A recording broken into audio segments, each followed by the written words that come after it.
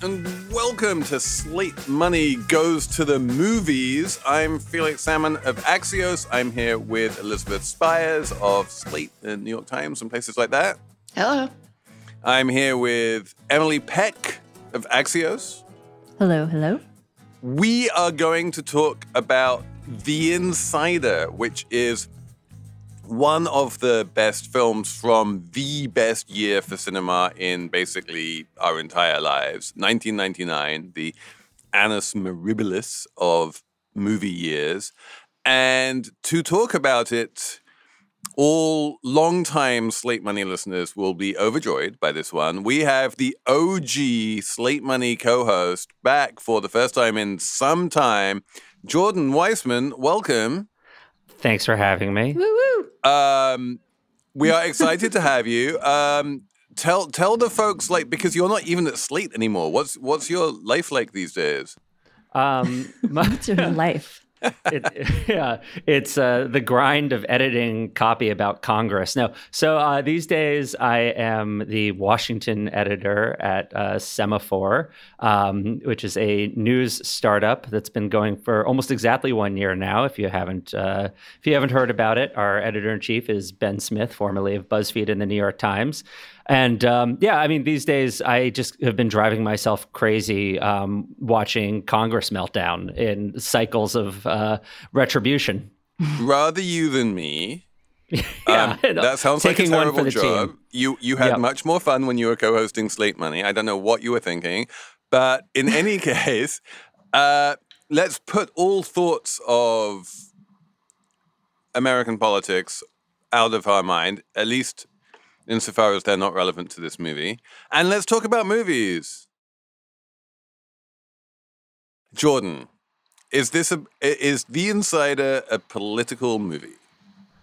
To some extent, yeah. I think the context for it is certainly very political because it's about, one of the key whistleblowers who revealed the, dark secrets of big tobacco, and Jeffrey Wigand. And he was offering up his revelations at a time where there was this big push by the federal government to finally regulate this industry. And some of that kind of makes it into the movie. Obviously, it starts with a congressional hearing, which kind of gives you a hint of what's going on. But it was, even broader than what's depicted in the film. So, yeah, the background of this is like big tobacco was a huge target for Washington in the 90s. And I think that's part of what kind of colors all of the events of the film and the conflict that unfolds. So, yeah, it's political. I mean, I want to just give Michael Mann a little bit of credit here. Michael Mann being this famously sort of visual and masculine film director who makes very long films about men. Often including guns. I feel like there's even a couple of guns in this one. I'm not sure. That's true. But to give him a little bit of credit here, he does not actually start this movie with a congressional hearing in 1994. He starts this movie with Al Pacino with a bag over his head being driven at high speed through the streets of Lebanon trying to meet some Ayatollah. So there's a little bit of action, even if it's got very little to do with the plot. The idea is to just show us what a badass Lowell Bergman and Mike Wallace are.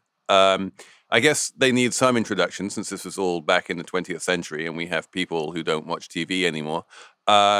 Elizabeth is the pop culture person. Who are Lowell Bergman and Mike Wallace? Mike Wallace was a journalist on 60 Minutes, and Lowell Bergman was a producer, which means that he was responsible for doing things like finding sources and setting up interviews and all the sort of behind the scenes things that you need to do in order to get a good broadcast interview.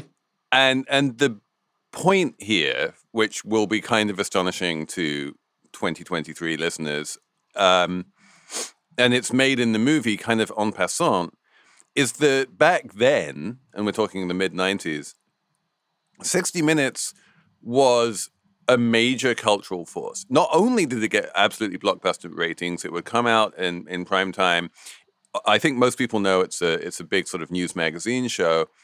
But on top of all that, it was one of, if not the most profitable TV shows in the entire CBS lineup. This was for-profit news making absolute gobs of money.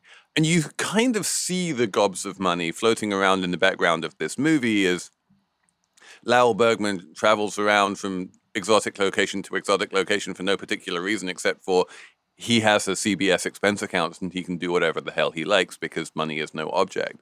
And this was, you know, kind of the last gasp of the time when news in general and TV news in particular just had enormous cultural impact and political impact. And it made a really big difference to the politics of the day, you know, whether some tobacco whistleblower was shown on the telly saying something or not.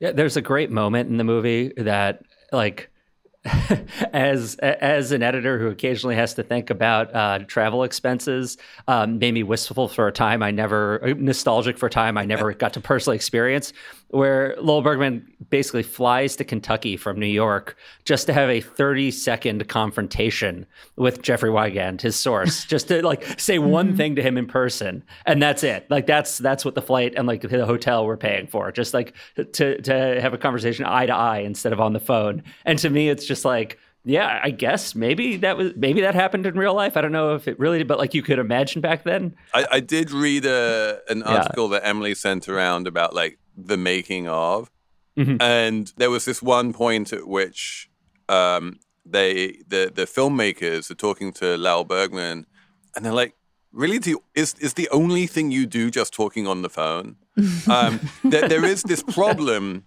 with any film about journalism that the vast majority of stuff that journalism involves is people talking on the phone, and God knows there's a lot of talking on the phone in this, but clearly they also made the decision to fly Lowell Bergman around to a bunch of exotic locations, mostly for the sake of just having visuals and not having yet another scene of him talking on the phone. Yeah, there's also, there are just aspects of journalism that are difficult to dramatize. So there are scenes where, you know, Bergman goes to meet a Wall Street Journal reporter to just have a 5-second conversation. And so they drive to some obscure spot under a bridge in the dark, and it's like a drug handoff or something. Why were they under the bridge? I didn't understand that at all. Whereas in real life, this would be somebody texting a colleague. Yeah. Yeah. For what seems like it should be a relatively simple plot, you know, of like, there's a whistleblower, and the question is, does he blow the whistle or not? It does get incredibly convoluted, and somehow the Unabomber winds up getting involved. But like but at some point in the plot, Brown and Williamson, the tobacco company, decides they're going to do a sort of oppo dump on Jeffrey Wigand. They do this oppo dump onto the Wall Street Journal. And the Wall Street Journal, according to the movie, and I'm not sure I entirely believe this, is about to go to press by just, you know, like printing this oppo dump on Jeffrey Wigand and saying he's a terrible person who something, ex-wife something. It's all very unclear.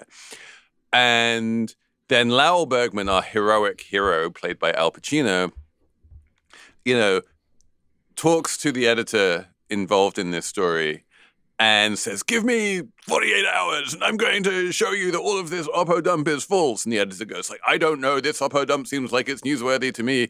And then Al Pacino spends 48 hours running around trying to debunk the oppo dump, and then hands over his debunking of the oppo dump, as Elizabeth says, like on an overpass somewhere in the middle of nowhere in a sort of manila envelope. And then this changes the course of Wall Street Journal reporting. And the next thing you know, the Wall Street Journal decides to run with like Brown and Williamson is attempting character assassination rather than Jeffrey Wigand is a terrible human. This whole subplot is one of the reasons why the film is 2.5 hours long. And I feel like it really could have been cut. No, I think I loved it. The subplot is the point. It's not just a movie about Jeffrey Wigand is a former Big Tobacco executive that blew the whistle on Big Tobacco. It's also it's about how companies compromise the people that work for them, right? I mean, so Big Tobacco compromised Jeffrey Wigand, obviously, trying to shut him up about he just wanted to make a safer cigarette. And they were like, you can't make a safer cigarette because then everyone would know cigarettes are unsafe. I don't even think he wanted to make a safer cigarette. I think he just wanted the cigarettes to not get more addictive. Sure. No, it was safer. Like that was, if you go back and read the original, also the story, like that was in fact the project he was brought on to do. And then 60 Minutes wants to run a show, revealing all of this, but its corporate interests aren't aligned there. And everyone except Lowell Bergman, played by Al Pacino, who I guess is the most righteous man in the movie or something, in the movie of men. There are so many men in this movie. All the other men are sort of compromised by this, right? Mike Wallace, who's supposed to be, back in his day, he was like a Walter Cronkite kind of figure. Everyone thought he was very upstanding and journalist and out for the truth, I guess. He's compromised by CBS's sort of cowardice, basically. And that was like a whole other story. I thought that was really interesting. That story is the whole second half of the movie, right? Well, the first half of the movie is, will Wygand go public with what he knows about Brown and Williamson? Eventually he does in the courtroom. And then you're like, oh, wow, like he's gone public. And then you think the movie is about to end. Then. And then you're like, oh, no, we're only an hour and a half in. We've still got another hour of like, will CBS air this? And that's really important. Which is important. And that bit is important. Like, and I don't begrudge Michael Mann that whole bit about CBS and its takeover and, tortious interference, which I really want to talk about tortious interference because it's a big thing. Felix, would you believe that I prepared for this podcast by reading a bunch of like law review articles about non-disclosure agreements and confidentiality? I totally. I am very happy, and I want to talk to you about. But before we get into tortious interference, which is one of my favorite subjects, I just want to close the loop on the whole Wall Street Journal subplot thing. Yeah. Because I feel like the Wall Street Journal comes out very badly from this as this kind of very credulous institution that needs the heroic Lowell Bergman to make it realize that a character assassination is a character assassination. And is that fair? I didn't really think they came off that badly. So I thought that was just, dramatization for the movie purposes. Like, I can't imagine that they would have just run a dossier without checking pieces of it out anyway, whether Bergman suggested they do it or not. Right. And also, like, the one thing we can definitely say is that they do not need to meet in a deserted overpass to hand over a manila envelope in secret. Like he can just walk through the front door and hand it over. Like, there's nothing ethically dubious about giving information about, the Lowell Bergman character, he, I think, wants to keep it secret from CBS, what he's doing, which is, helping get Wygand's story told because CBS wouldn't tell it. So Pacino's or the Lowell Bergman character is essentially airing the dirty laundry of his workplace. Well, he's airing the dirty laundry to the New York Times. That comes later. He's not airing it to the Journal. I don't know. I mean, what he's doing is instead of, because I was like, if he knows that all that, because it's the Oppo research that led CBS in part to say, we're not going to air this interview with this guy. And instead of having CBS do the reporting that the Wall Street Journal winds up doing to undercut the Oppo research, Lowell Bergman goes outside, the cone, and he goes to the Wall Street Journal and says, you do it. CBS could have done that themselves. Okay, so this is where I want to bring in Jordan with his expertise from reading law review articles. Because at least my reading of the film, and Jordan, tell me if I'm wrong about this, in the movie, the stated reason from Gina Gershon, the very sleek corporate lawyer, whoever owned CBS at the time, was it Westinghouse? Her reason why CBS shouldn't air the interview is not because of anything in the Oppo dossier, so much as it's this idea of tortious interference, which is that CBS could get sued if it aired this interview for tortious interference. And tortious interference is this thing which you do when you go up to someone who has a non-disclosure agreement as a journalist, and you say to them, I'm a journalist, please break your non-disclosure agreement and give me the information that you know. And what you're doing there is you're basically encouraging someone to violate that agreement, to kind of break the law. And that encouragement is itself illegal and actionable, and a tort that, Brown Williamson could then sue CBS for billions of dollars for doing something illegal. If I got that right? There are two legal issues that kind of drive a lot of the drama in the film. The first is just this core problem that Jeffrey Wigand has, which is that he leaves his job at this tobacco company. He's fired, and he signs a confidentiality agreement because he wants to keep his, severance, and he wants to keep his health care for the sake of his family. And so he's not allowed to blow the whistle, right? He has signed away those rights as far as he understands. And a lot of the film gets its power from watching Al Pacino, Lowell Bergman, try to draw him out and convince him to come forward anyway. That's the first part. And then there's this tortious interference issue, the second part that provides the drama in the second half over whether or not CBS is actually going to air this. What's kind of interesting about just the first half, the question of whether or not he can testify or go to the press, despite this confidentiality agreement, is that it was kind of an unsettled legal issue at the time. It turns out there was a bunch of this going on. There were some historic cases involving, as I discovered, pouring through old law review articles, there were some historic cases involving GM trying to shut up a whistleblower who wanted to testify as an expert in product liability cases and are sort of similar circumstances. Bergman's case was also a very interesting one. The movie has this whole thing about how how a Kentucky court said he couldn't talk, but then it was a question of whether he could talk elsewhere. And what I think is kind of important to know about these is that there's a lot of what the courts have kind of found generally is actually companies can't really use these, at least to shut people up in official forums. Like you can't really use them to stop people from going to the FDA, which in real life Bergman did, or from testifying under a deposition in court. A lot of the time, if you're going to have a confidentiality agreement, it has to be kind of narrow. But you could still use the threat of it that you're going to ruin the person. Before we leave that side of things behind and move on to tortious interference, there is this subplot in the movie where they're talking about where Bergman and Wallace and what's his face, the other big producer guy at 60 Minutes, Don Hewitt. Yeah. Don Hewitt, there you go, where they are talking about how do we actually air this, given the fact that he signed a confidentiality agreement? And Bergman comes up with this idea of, well, he's still allowed to give a deposition in court.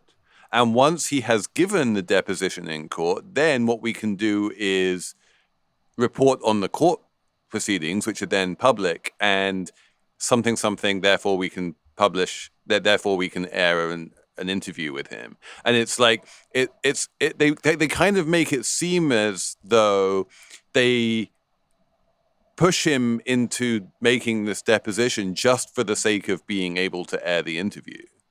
Yeah, and I mean the idea that if he gives a public deposition that then he's free to go on CBS, that's actually not wrong. Like I think that may have been true to life too. There's this concept called once the barn door is opened, something isn't covered by a confidentiality agreement anymore. Oh, it's like the embargoes we sign, and then suddenly so and so has broken the embargo, so we can ignore it too. Right, and part of what ended up happening with the Wall Street Journal article, that it again is that they published a bunch of the deposition. A lot of that Wall Street Journal article ended up helping CBS run its segment too, because just the information started coming out in real life. So CBS ultimately ran the interview under the barn door theory of the law. I think partly also just they were kind of humiliated. But so the tortious interference thing, though, is what's intriguing about that is, on the one hand, they're depicted as really craven. And they're sort of like covering up because the real issue is that they actually just don't want a lawsuit that's going to interfere with the sale of the company, which was, again, this is actually all fairly true to some of the things that were discussed. But the thing they don't mention is that actually this was a tactic Big Tobacco was already using on other companies. They like went after ABC with a $10 billion lawsuit for under similar circumstances. Was that the pink slime one? No. It was a tobacco lawsuit against the ABC. So this was something this was the legal tactic, that the tobacco companies were replicating every time they were facing something like this. It's not like it wasn't the first time it had come up. I'm not a litigator, so I don't know how it would have turned out in court. But this is what journalists were dealing with at the time. I think it's worth pointing out that this is still a thing that companies like to wield against news organizations. But as the Pacino character points out in the movie, he says something like, well, if it's legally a problem to get people to speak against the interest of their former employers, then, that pretty much prevents us from talking to any sources because we're in the business of having people give us information that their former employers don't want them to. So this is one of the great self-righteous speeches of Lowell Bergman, of which there are many in this movie, but it's possibly in the top 5 in terms of sheer self-righteousness, and it did rub me a little bit the wrong way for a couple of different reasons. But not least the fact that there's more to journalism than investigations, but the core nub of it, which is one of the things that investigative journalists do is get people to reveal secrets that they're not supposed to reveal for some reason or another, is undoubtedly true and has undoubtedly become criminalized. I don't know, if it's sort of a criminal or some other kind of just civil liability, but it's definitely sort of illegal under this doctrine of tortious interference. And I can tell you, as a journalist who is, working in 2023, we have lawyers coming into our organization and saying, do not ask your sources to hand over confidential information or to break confidentiality agreements because that is tortious interference and we can get, sued for that. If they just wake up one morning and decide to hand you something, that's fucking great, but don't ask them to do it. And that is something that lawyers 100% are saying to journalists right now. And I think is a thing that they have been saying to journalists since about the late 90s, and that they never used to say to journalists, back in the days of the Pentagon Papers or whatever. There was one more scene that I sort of thought was there for dramatic purposes, but also kind of made me laugh, which is the scene where Bergman is on the phone to a journalist at the Times who's played by real-life journalist Pete Hamill. And he says, okay, he wants to be able to tell Hamill something that could obviously get him in trouble if he actually discloses it, maybe under the same basis that, we're talking about tortious interference or something related. But he is on the phone with Hamill and he says, okay, here's how we're going to do this. You're going to say something or speculate, and then if you're wrong, I'll tell you you're wrong. And then if you're correct, I'm just not going to say anything. So you have this sort of little dramatic moment where Hamill says, is this about X? And then Pacino is very quiet. And then he says, well, is it? And Hamill sort of constructs the entire story with Pacino, again, on the phone, but not saying anything as a form of confirmation. I mean, it's the dumbest possible way of trying to do some Clintonian thing of I didn't tell him X. Everyone knew that Bergman was the source of that New York Times article, and he never denied it. And the fact, and whether or not he, words came out of his mouth to that effect, who cares? No one cares. Can you imagine how long it would take to actually interview someone that way? Just playing, the actual process of 20 questions. You're just and if you get something wrong, you then have to go back and figure it out. Oh God. Also, what do you tell the lawyers and the fact checkers when they say, okay, where's your transcript or your notes from this conversation, it's like, what would your notes be? Source said nothing the entire time. Quiet as a mouse. Yeah, just brutal. I can't. That's not feasible. Not at all. We need to take a quick ad break, but after this, we are going to talk about all of the many conflicts of interest in the movie and not in the movie.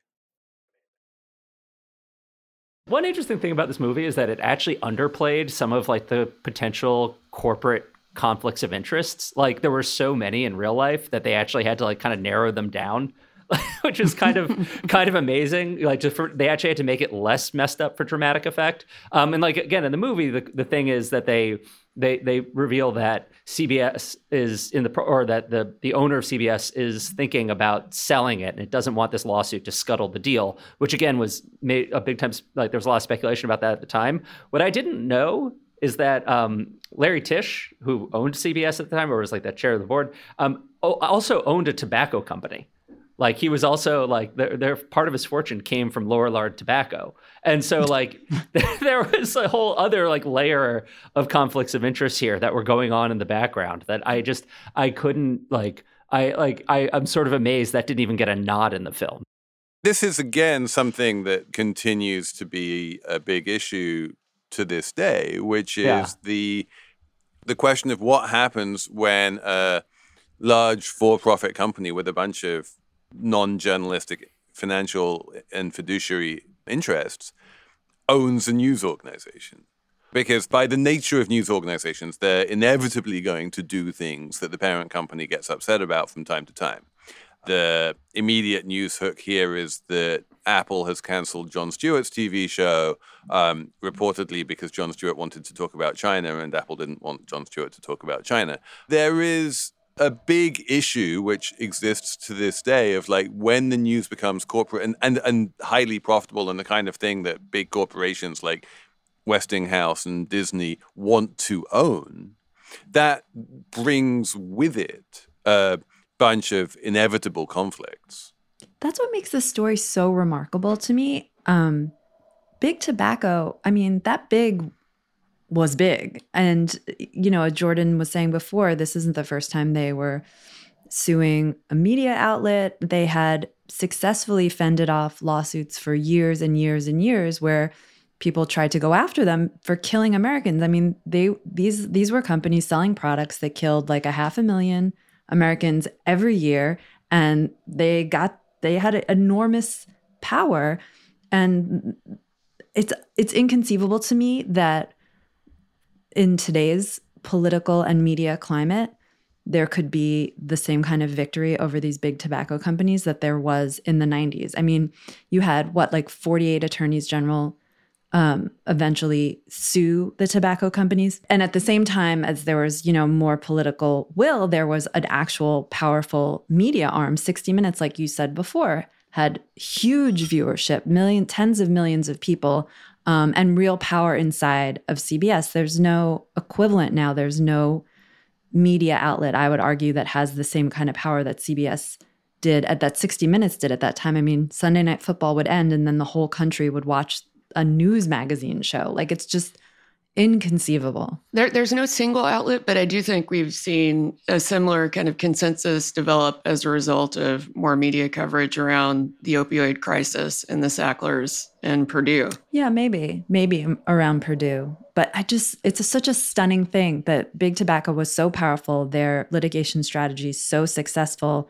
And then, finally there was this huge push and these documents come out and show these companies have known for a really long time that they were pushing an addictive, deadly product, and they were making it purposefully even more addictive, and just had been flat out lying about it for years. Yeah, the thing that astonishes in this movie, and the movie was made very shortly after the events it depicts, right? The events were like, Jordan, correct me if I'm wrong, but like 94, 95, and the movie comes out in 99. But yeah, the hearing is in 94, which is not that long ago and was really very, very recent for anyone who was watching the movie. And as late as 1994, you can get all of these tobacco CEOs lined up in front of Congress and one after the other repeating I do not believe that nicotine is addictive. I do not believe that nicotine is addictive. Like something that any 6-year-old knows is true. They're just flatly denying. Right. There's also that great speech by Wygand where it's not really, I guess, a speech, but he talks about having worked for Johnson & Johnson and the CEO, who was the CEO during the Tylenol poisoning episode. And he says, that guy knew immediately that they would be in trouble if even the perception that the product was bad for people would be just devastating to the company, but also that the guy had a conscience and didn't want to hurt people. So they immediately came out with this safety cap for bottles of Tylenol. And he said the difference between that and the tobacco CEOs is that the tobacco CEOs have, no concern whatsoever about the fact that their product hurts people. They're just total nihilists about it, and they just get up and lie. And they spend so much money on lawyering their way around these lies, But that's because, Tylenol, I thought about this, and it's like kind of unfair because Tylenol is selling products like health and wellness products meant to make people healthier and more well. And the tobacco industry is selling cigarettes. Like there's no real purpose for a cigarette. You know what I mean? Like they can't. Yeah, I guess that's true. They can't plausibly suggest that the product is good for people. Yeah, although I think they tried for a while. Yeah, that actually, a little bit like a couple of those Al Pacino speeches did smell a little bit of, Michael Mann rhetorical righteousness in a way that I felt was not great for the movie. Like, we don't need this movie to have black hats and white hats, right? We don't need for this to be a good versus evil story of the heroic Al Pacino against the evil tobacco CEOs. Because for me, and getting into the actual drama and the acting of it, for me, the core of the movie and the most interesting part of the movie and the most lasting part of the movie is really the performance of Russell Crowe as Jeffrey Wygand as this very complex, not particularly sympathetic character who is far from heroic and who shows that shit gets fucked up in all manner of ways. And he winds up basically destroying his life by doing a bunch of stuff that, doesn't make him feel very good. And then, he gets betrayed by CBS who don't add the interview, and he's stuck in the hotel room and he's lost his marriage. And and all of this, that this kind of complexity is the part of the movie that I thought worked the best. And I think both Russell Crowe and Al Pacino give absolutely amazing performances in this movie, possibly the best of their careers.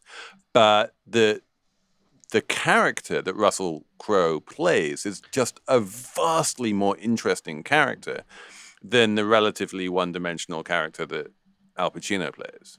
Yeah, he's not very likable, the Wygand, Russell Crowe as Wygand. Right, no, he's not at all.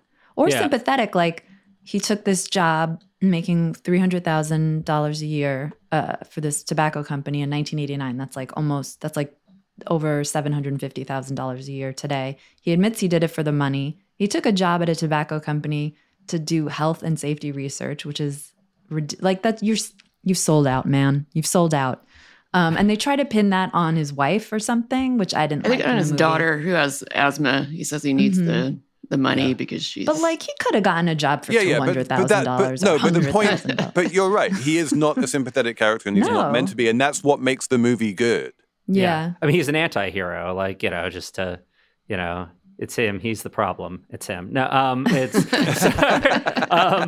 but no, he is. And, again, I think that is what makes the movie interesting. It made more than a pure black hats and white hats film. The fact that one of the white hats is this guy who made some horrible life decisions and then kind of tries to cautiously and hesitantly decides to redeem himself. But at the same time, the tobacco companies were really, really they were black hats. They were hiding. That's the thing about this. Nothing that this movie depicts about the tobacco companies is made up. The smear campaign, the hardball litigation tactics, the hiding information, the hiding science, that they knew about the addictiveness of their product. That's all real. Like that's they actually weren't amping. He gives some that highfalutin is true. speeches, but it's just like. Maybe they could have toned down the rhetoric a little bit, but like the fundamental dynamics of the story are not. Michael Mann's not making that up. That's no. I'm not saying anything's made up, but there is this. I just think in terms of the dynamics of the screenplay and the acting and what we see on screen. Yeah. One thing we have to say is just the acting throughout this movie is absolutely amazing. Christopher Plummer is incredible as Mike Wallace.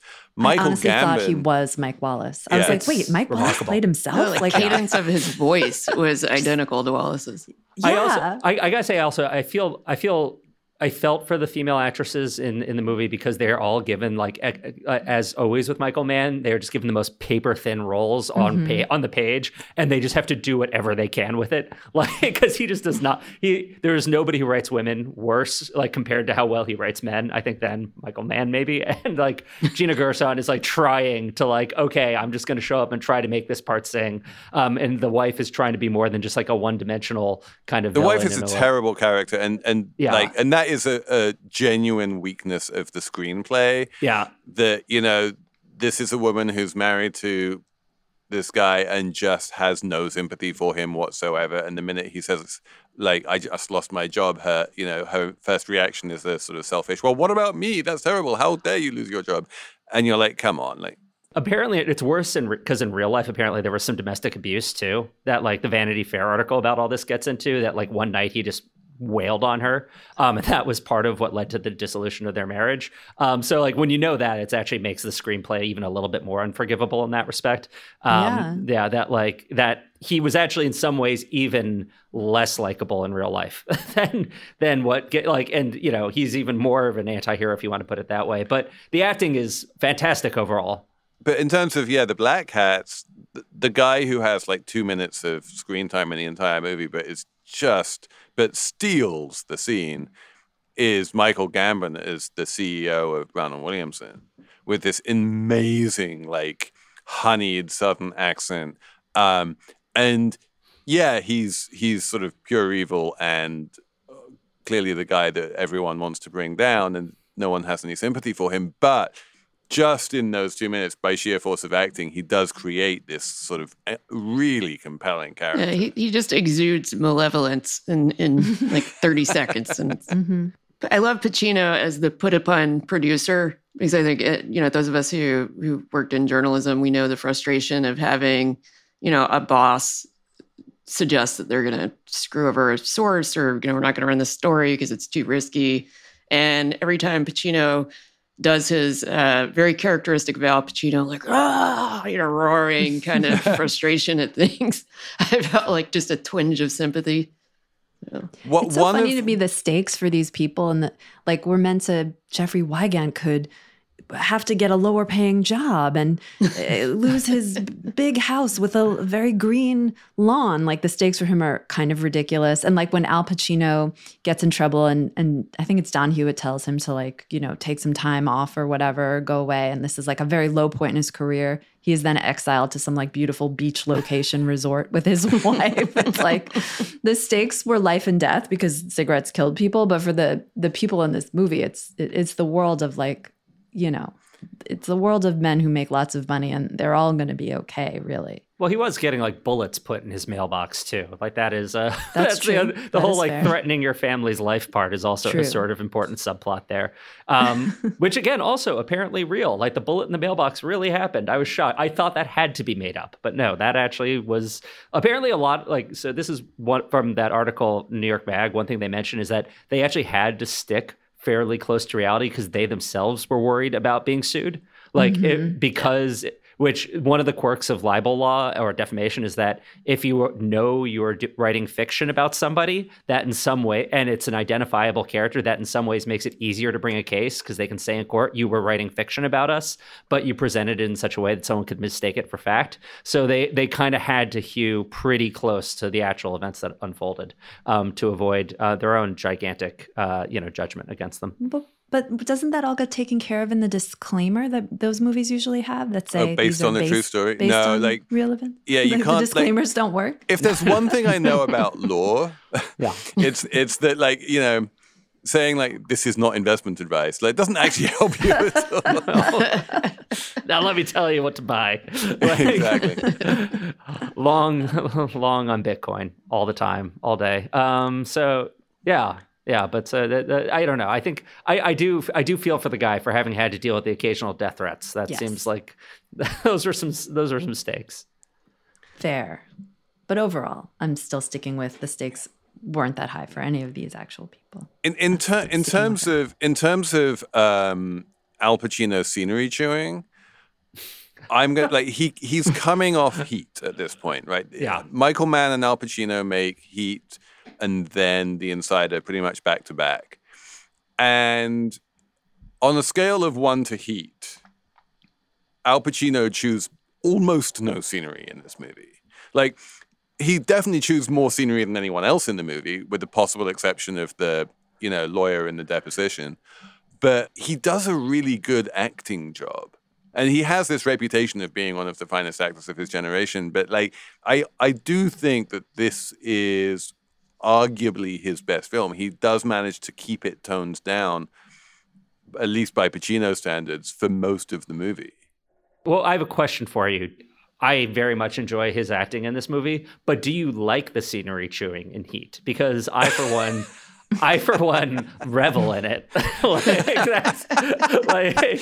I can't tell if it's a different flavor of Pacino, but it's a different gear of Pacino. But I think there are a few moments, watching him and De Niro go toe to toe is like one of history's great cinematic pleasures. I do love Heat. It's a great movie, and it wouldn't be as great of a movie if it weren't for the scenery chewing by Al Pacino, who is in both movies he's the white hat, right? He's the good guy, and the way that you make this very clean, white hat good guy interesting is by giving him the Al Pacino intensity.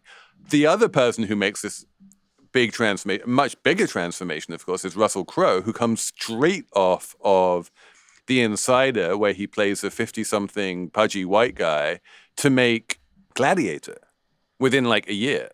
Yeah, good job on him.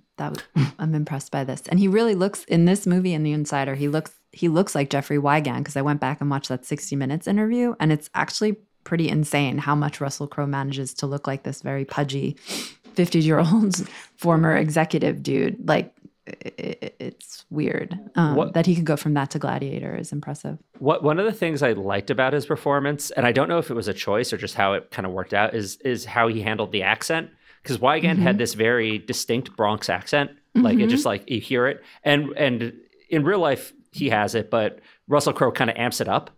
And it gives you this sense of him immediately as the other in this world of Southern tobacco. When he's sitting across from, the CEO of Brown & Williamson, especially, you get the sense of this guy is been transported into an office with Satan himself, right? And he's this poor lost soul who talks like he's from the boroughs, and I like that. It kind of sets him apart from everyone he's around. It makes him feel like even more of an island. And I really liked the way that worked. And just again, I don't know if he was choosing to kind of make it pop a little bit more, but I thought it served the movie. Everyone is so compelling to watch in the movie, because when I went to stream this thing and I saw it's 2 hours and 40 minutes or something long, and it's going to be mostly men kind of talking to each other, I was like, oh my God, what have I done to myself? What has Jordan Weissman done to me? Yeah. It's so compelling. Watching Al Pacino is genuinely interesting and compelling, and you can't look away. I mean, everyone is just so entertaining. It's kind of striking to me. This movie couldn't have, this business story never would happen in 2023, I don't think. And this movie couldn't have gotten made in 2023. It would be much more boring somehow. The movie was a high budget movie that flopped on a financial level. Everyone who watched it loved it, but for reasons you have just limbed, no one wanted to watch it, and so no one did. And also, it was 1999 and there were 8 million absolutely amazing movies coming out every week. And so it just kind of got lost in the shuffle. It got nominated for 7 Oscars. I don't think it won any of them. But yeah, the movie lovers love it. And movie goers kind of didn't notice or didn't care. So, I guess that's part of what happens when you put out a great movie in 99. But now you're absolutely right. Like, it's impossible to get that kind of budget for, a movie about men talking to each other. It just doesn't happen anymore. You need to have, everything needs to be based on, some, IP in order to get that budget these days. It has to be like Captain America taking down Big Tobacco. Well, actually, you know what it would be these days? That story these days would become a TV series. It would become like an 8-part TV series, and it would be even longer. And you'd be like, couldn't this just be a movie? Yeah, yes. I mean, that's what they did. And that's what they did essentially with, I think there have to have been multiple series about the Purdue Pharma scandal now. Like there have been documentaries and there have been dramas, but the entire opioids crisis has mostly been handled through, prestige TV dramas, which is why I've never seen any of them because the time commitment is even longer than The Insider. Extremely long, and I have a toddler that is constantly screaming for me, so that is just not on the to-do list. Elizabeth, give us a letter grade. How do you rank this movie? I love The Insider. I give it an A. I like Michael Mann movies generally, so. Emily? I'm going to give it an A-. The minus is for the woman stuff that kind of offends me a little bit. So it took away a smidge of my enjoyment. But I mean, I really, really like this movie. I thought I was going to have to watch it in chunks. I thought I was going to have to chunkify it because it was so long. I was tired when I put it on. I was like, there's no way I'm going to stay awake for this thing. And I could not look away. It was so compelling. And it just got me thinking so much about Big Tobacco and the battle against Big Tobacco, and could anything rival that? And I think the opioid example is really good. And like, why hasn't this happened to other industries? And just like, what happened to the media? Anyway, I really liked it. A-. I'm going to give it a B+. I think it's beautifully shot, amazingly well acted, unbelievably self-indulgent, mildly oversimplistic, and kind of pales in comparison to a couple of other 1999 movies that I love much more, but still a good movie and still well worth watching. But Jordan, you're the one who brought us this thing. What's your verdict? Yeah, I also give it an A while acknowledging the flaws. If you think of Michael Mann movies sort of as a genre unto themselves that are going to bring a certain set of quirks, including sadly thinly drawn female characters and a sometimes distracting smooth jazz soundtrack. Yes, thank you for mentioning that. like these are all part of the Michael Mann experience, though. And so just like, you go to the opera, you're going to get some arias, like that's kind of why you're going. So I was pleasantly surprised by like Massive Attack over the closing credits. Though I was like, "Ooh, there you go." Yeah, that was very 90s. I got to give it an A, and even more so because I think it is actually this sort of you kind of pair it with Heat as like sort of the two very similar movies on very different themes. That you really enjoy them together too. So yeah, I give it an A. And also it's, great for learning about tortious interference. So, Yeah, like in The Insider, you learn about tortious interference. In Heat, you learn about how to conduct a 20-minute gun battle on the streets of Los Angeles. It's basically the same. It's a how-to manual, basically. Yeah, absolutely.